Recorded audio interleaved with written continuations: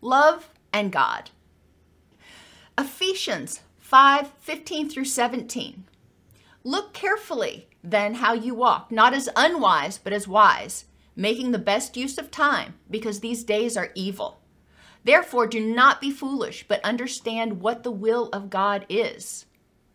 Again, you're being encouraged to be purposeful in how you spend your time. When you act mindlessly, you may tend to do things for greed, lust, gluttony, self-satisfaction in the moment, whatever. According to the Bible, God is love, and love will last forever. 1 Corinthians 13:13. 3 things will last forever: faith, hope, and love. And the greatest of these is love.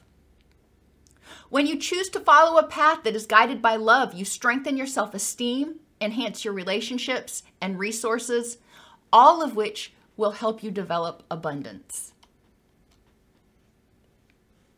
What types of behavior does love inspire in you? How does love improve your self-esteem and enhance your relationship and resources?